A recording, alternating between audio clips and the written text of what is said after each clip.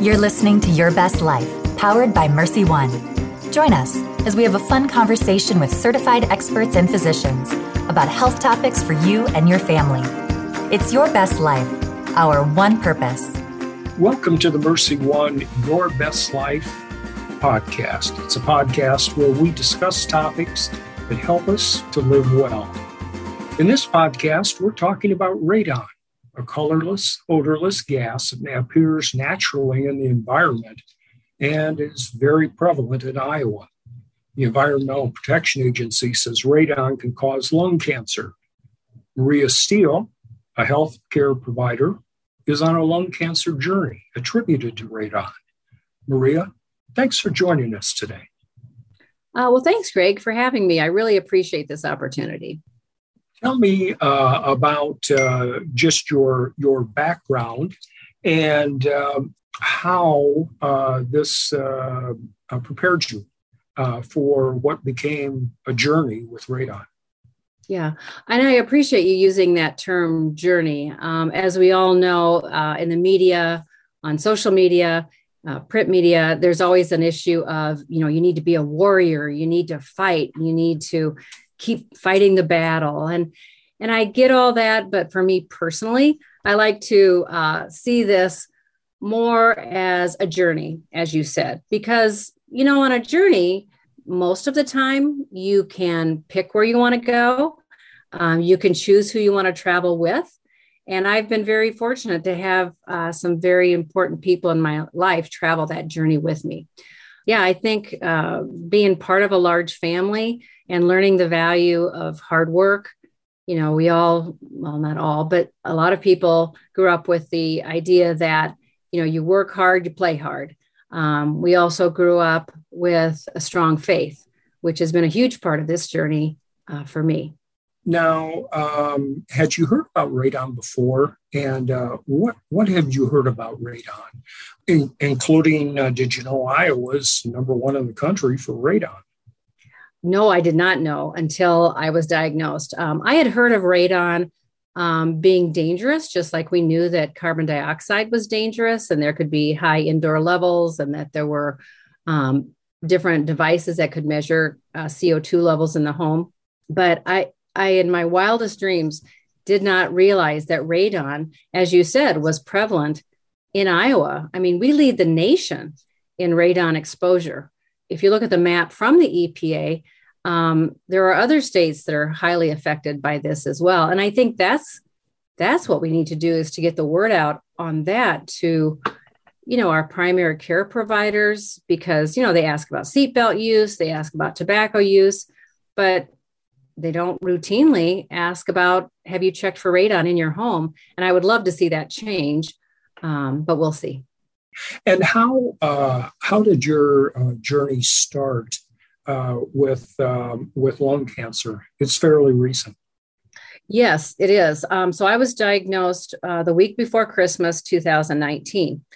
For a couple of months, I had been experiencing a fullness and a heaviness in my chest, just a dry cough when I laid down at night.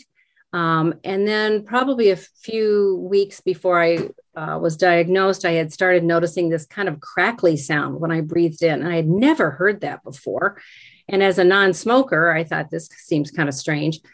And the fact that just in that July before I went for further testing, my youngest brother, Dan, who was a captain, a pilot at American Airlines, had died of a stroke.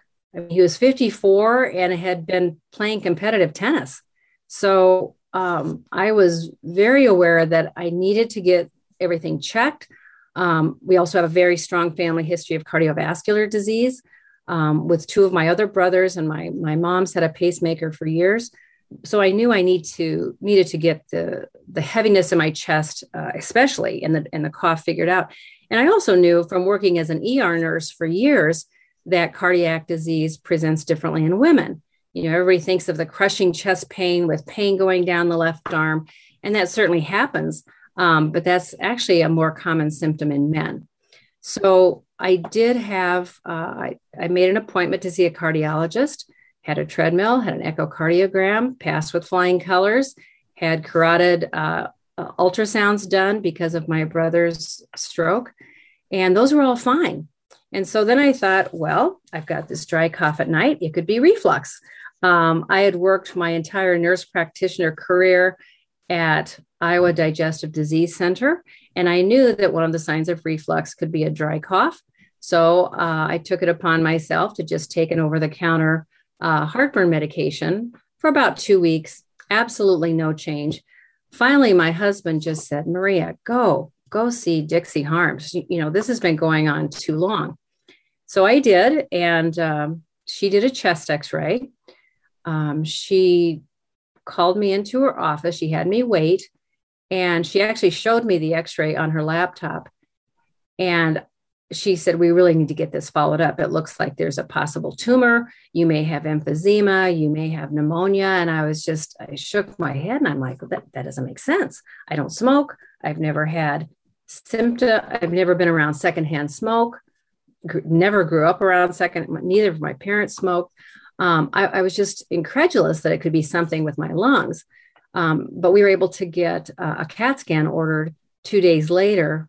And then it looked like a primary lung tumor with quite a few lymph nodes in my chest that were enlarged, which was the cause of the chest heaviness. And so we ended up getting further testing done after that. And I found out that Friday because Dr. Ben Johnson did tell me the preliminary diagnosis of lung cancer. And that was just a shock. I mean, we were shocked when we got the results of the CAT scan on that Wednesday night. I just couldn't. I was totally unprepared for that. Couldn't believe it, and thought, well, we need to do more information. We need to get more information here. Let's try not to jump to too many conclusions. But by the end of that week, we knew what the conclusion was, and that was lung cancer. Now, as a health professional, I've heard that for individuals who are told they have cancer, they hear the word cancer and then don't hear the rest of what the professional is sharing because it is such a shock. It sounds like you were able to process that and then become proactive for yourself and begin to take the steps that you needed to deal with this cancer that appears to have been caused from odorless, tasteless, sightless gas. Right, exactly. No, I felt very fortunate. As Dr. Deming made a comment once, he goes, you've been on both sides of the stethoscope.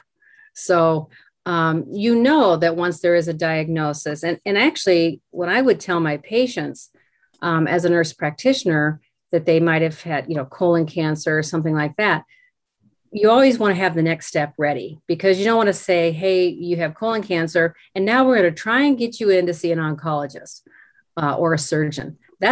They want their plan. And I understand that not only as a nurse practitioner, but truly as a patient. I mean, I always thought I had empathy for my patients, but I really would have that empathy ramped up as a result of this journey that I'm on. And with the diagnosis proceeding so quickly, you had the ability to receive care right away because that diagnosis showed that you needed to get on it right away. Yes, that's true. And don't we all want that? As soon as we know we have a terrible diagnosis like that, we don't want to just sit and think about it. We want, at least I did, I wanted action. It's like, let's get this taken care of. And again, thanks to my colleagues helping me with that, things did move along quickly. And I needed, after I had that bronchoscopy, to get a biopsy. Once I knew what that was, Dr. Johnson had said, well, you're going to need more testing because it's very common for lung cancer to spread to your bones, your liver, and your brain. So you're going to need an MRI of your head. You're going to need a PET scan to look at the rest of your body. So that was set up the first week of 2020, because again, my other procedures had been right before Christmas, and we all know things slow down at Christmas. People are on vacation and all that, unless it's an absolute emergency. So again, I was still needing more testing, which I wasn't aware of. I'm not an expert in oncology at all. And so I had my brain scan and the PET scan. And I actually saw a report of my MRI, and I was at work because I had asked for the report to be sent to me. And so it was sent to me, faxed over. And so I couldn't look at it until the end of the workday. But when I did look at it, and I would always tell people, I just want to see it. I can handle it. I want to see it. If there's further information, I'll wait and talk to the oncology people. But I know how to read a path report. I know how to read an MRI, a report from the radiologist. So that day, I remember reading that there was metastasis in my brain, 6 different lesions. And I couldn't wait to get home and tell my husband. So I did tell him, and we both broke down because we knew that it was now worse than we thought. We thought lung cancer is bad enough. Well, now you've got it in your brain. And we also found out that it was throughout my bones. So thankfully my liver's okay, but widespread metastasis in my bones. We literally drove to our church. I fell on my knees and asked God to help, and felt better after that, because there's certain things that you just can't handle on your own. And this was one of those things. So we have had the support and prayer of so many people. It's made a tremendous difference in my life, and I feel like in my journey. That support is so important in situations like this, but also in general. In your care, you had access to a group and a team Yes. that was dealing with your lung cancer not caused by smoking. Right. That's something that people should really draw upon, that they need that extra support to go along with the great medicine that's out there. Right. And it truly is what Dr. Deming is doing with Above and Beyond Cancer. That is a program that truly looks at body, mind, spirit. And I've been quite involved with that from the get-go. And I can't say enough good about Dr. Deming. He leads the way and really makes an effort to look at nutrition, to look at exercise, to look at mindfulness. You didn't see that in medicine. And I've been in healthcare for 45 years. It was just, you were diagnosed, you were given your medicine, and, see you in 3 months. Now I know that's probably a little bit harsh, but back in the day, no one even wanted to be questioned. It was, here's the best treatment, do it, and hopefully it'll work. I think things today are much better. I think there are conversations with healthcare providers. People are more educated. I'm not saying everything's wonderful out there on the internet as far as data, but you can look at good sources. You can read the medical literature. And I felt that I had an advantage as a nurse practitioner to be able to look through the data. Although I will tell a little incidental story. Before I went to see Dr. Behrens for my very first for my very first visit, I did some research because obviously I knew lung cancer was bad, but I wanted to see if I could find any information on brain metastasis, because the big question is, how is this going to affect my life? Am I going to am I going to be dead in 5 years? I mean, what's happening? So I actually found a PowerPoint presentation online. I think it was Yale Medical School. And they were actually talking about lung cancer, primary lung cancer, non-small cell lung cancer with metastasis to the brain. And I'll never forget the slide because the first bullet was life expectancy 3 to 6 months after diagnosis. Shocking. It's like, I closed my computer. I thought, okay. And that was 2016. That was a lecture given in 2016. So not that long ago. But I thought, okay, that's enough. I'm going to wait and see what Dr. Barron says, and we'll go from there. So I did ask him that question at one of our first visits. And because, he hadn't really mentioned it. And I'll be honest, as a nurse practitioner, I would give someone a diagnosis and they would say, well, how long do I have? And I would always typically say, it's so variable. I can't give you that answer. I don't have a crystal ball. I can't tell you. But I thought after reading that PowerPoint presentation, I really wanted to ask Dr. Behrens his opinion. And he said, well, Maria, the average person with your diagnosis, with the size of the lung tumor, the fact that you have metastasis to your brain, the average person lives a year. And I was like, no way. No, I don't feel that bad. That's not going to be right for my situation. So, and he said, no, I get it. He said, but you got to realize the average person means the average 50% will live longer, 50% will live less. And he goes, I think because you're already in such good health, you don't take any prescription meds, you're not overweight, you will do better than the average person. So I felt good about that. I felt better than thinking I had 3 to 6 months. That's for sure.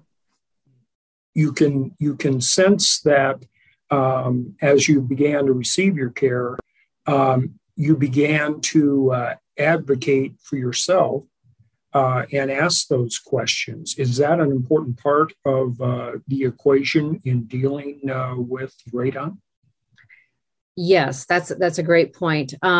We did talk about radon, and I had done some research on that because part of me was like, I've never smoked, don't have all these risk factors. Why me? Why is this happening?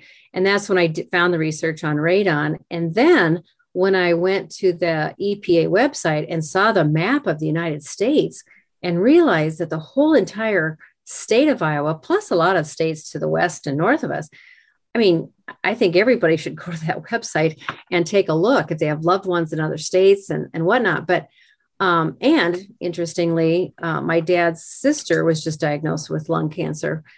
She lives in Northeast Kansas. Northeast Kansas is just as red as Iowa.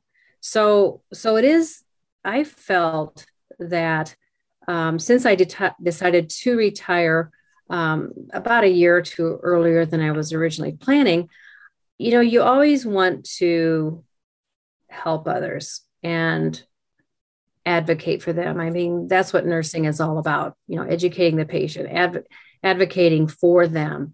And I wanted to continue to do that, not only for myself, but for others, because if this was affecting me, and I've been in healthcare seemingly forever, and I wasn't aware of this, then the word needs to be put out. And that's when I learned about Gail Orchid. Gail Orchid was a tireless advocate. So she'd already been doing the work on radon. She had developed lung cancer 10 years prior. She was an educator for 33 years.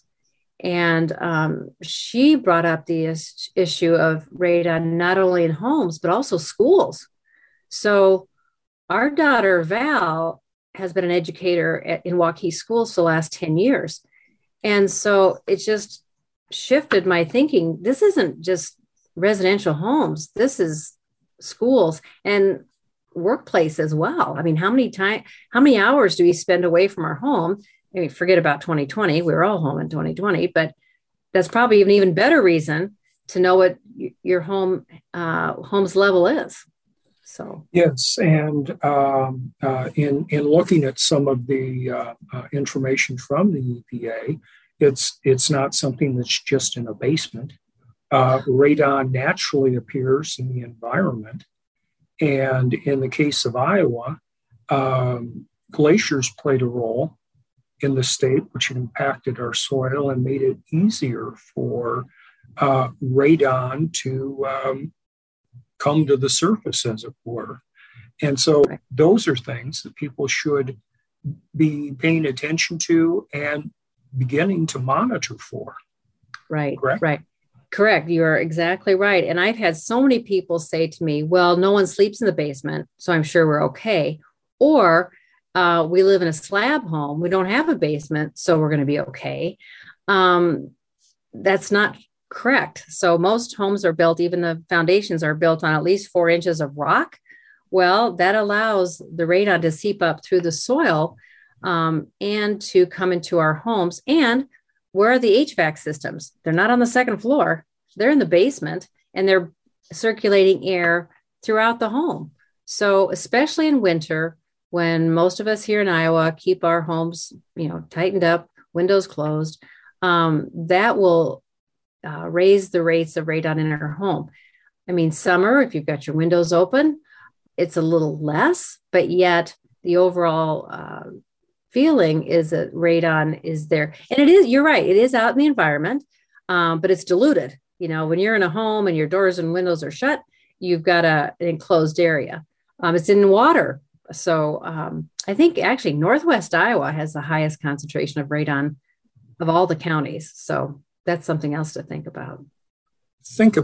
I think is an important message as well. This is something that can be detected and should be monitored, not something to fear. Correct. I mean, thank you. That's a really good point as well. So it's easy to test your home. So you can go to any hardware store and find an at-home test kit for radon. It'll cost $12 to $15. You take it home, you put it in the lowest level of your home. It's like a peel back little tray, and then you send it in and you'll get results within a week or two. We did that originally, and the level was high. Once I was diagnosed, we did it. The level was high, and I thought, well, let's just double check. And so 2 weeks later, I did it again, and it was a little bit higher. So the EPA currently recommends that if your level is between 2 and 4 or higher, you should have a mitigation system put in. And we did do that. We contacted a certified mitigation expert, and he came, and within a week, we had a mitigation system put in. Okay. And then you continue to monitor as well, even with that system in place. Yes. So the recommendation is once you have a mitigation system put in, you should recheck it every 2 years. Now, the mitigation installer gave me another kit, and he said, I want you to do this a week after I leave, and just to make sure. And so I did that, and it was well below 2. I mean, I think it was like 0.95 or something, but I mean, it made it an objective difference. So I was happy to see that, but we'll continue to recheck it every 2 years. There are some ongoing systems that you can keep in your home. I haven't looked into that much, but every 2 years we'll definitely be rechecking. Now, as time has gone on, radon impacted lung cancer, and lung cancer in general has become the number 2 mortality cause in the state of Iowa. And so it shows the seriousness of it. And, as part of the seriousness, and also as part of trying to help individuals, do you think there needs to be something done publicly through government or other means in order to encourage action? Because that's a major impact. It is a major impact. And some of the things that I learned during my research, and I'm a member of the American Cancer Society Cancer Action Network, and they have a work group on radon. I'm also a member of the Iowa Cancer Consortium. Again, they look at all cancers. But what I found was lung cancer in general affects more people than breast cancer, colon cancer, and prostate cancer combined. And yet the national funding for that compared to breast cancer is really surprisingly low. I, of course, have nothing against funding for breast cancer. I would never even think that. But I think that the national funding for lung cancer, since it is such a killer, needs to be higher. So that's one piece of it, is that research funding needs to be increased. But lung cancer in Iowa kills just as many people as traffic accidents. And if you drive down I-80, you see every Monday morning a different message about traffic accidents. I would love to see, have you checked your home for radon? It kills just as many people as traffic accidents. So I think public education needs to be done. I feel like the American Cancer Society and in particular the American Lung Association both do a good job of doing that. And if you actually go to the EPA website, their focus this month is on radon. So the information is out there, but I think the average person still is unaware. So I post stuff on my social media. We have a blog that we've had now going on 2.5 years, where I've documented my cancer journey. I just think the more people that talk about it, the better.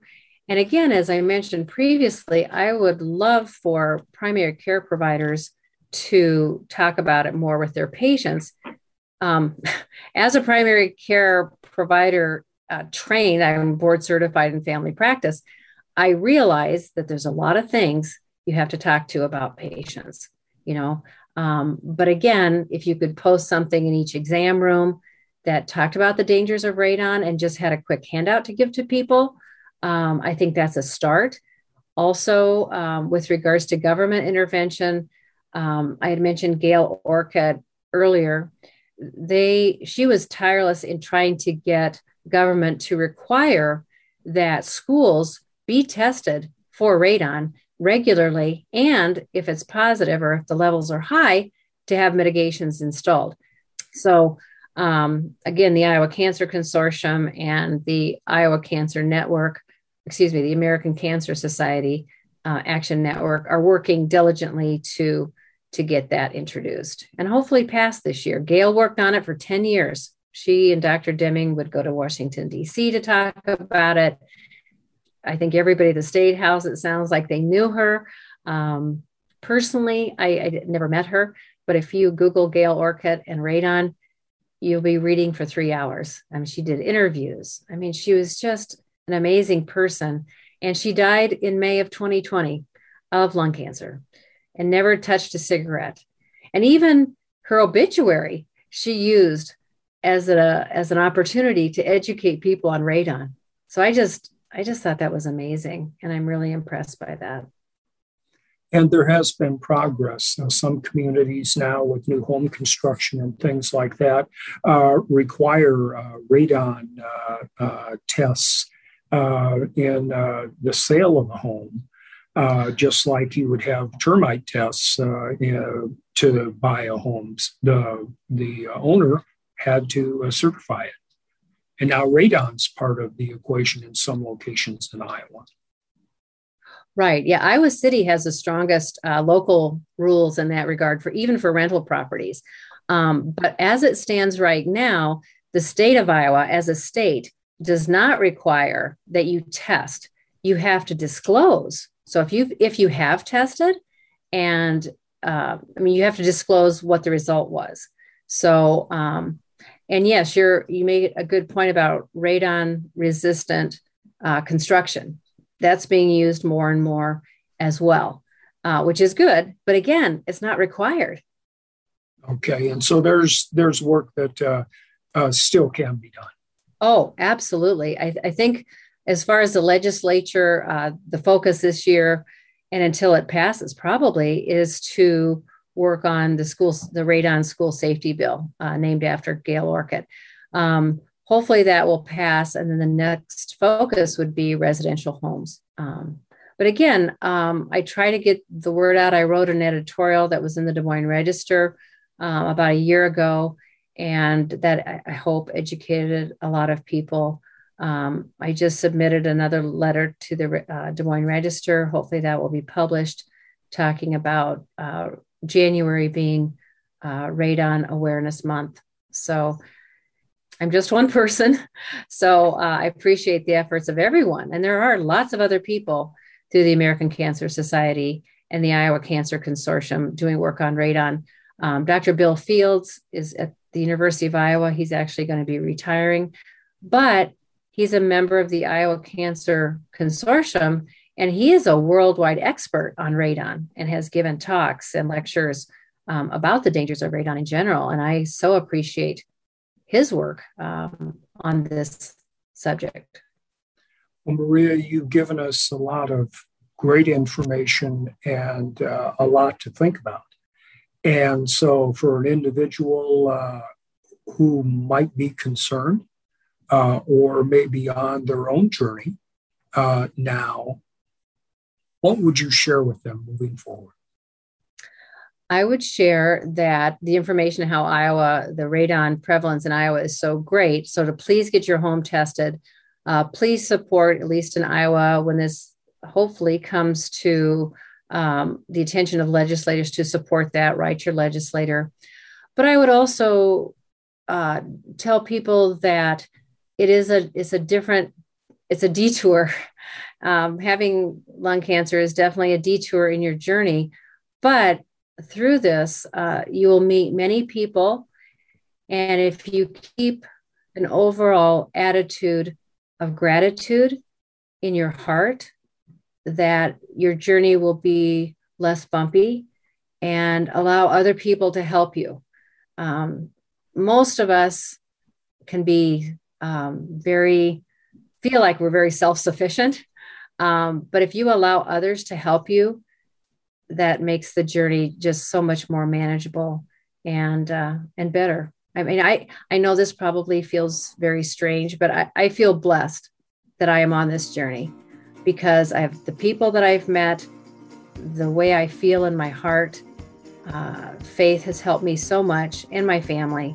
And I just really appreciate all that my husband, Pat, and my family have done for me. It's just so important, and it means a lot. Thank you so much, Maria. And I think you'll help a lot of people who listen to this podcast.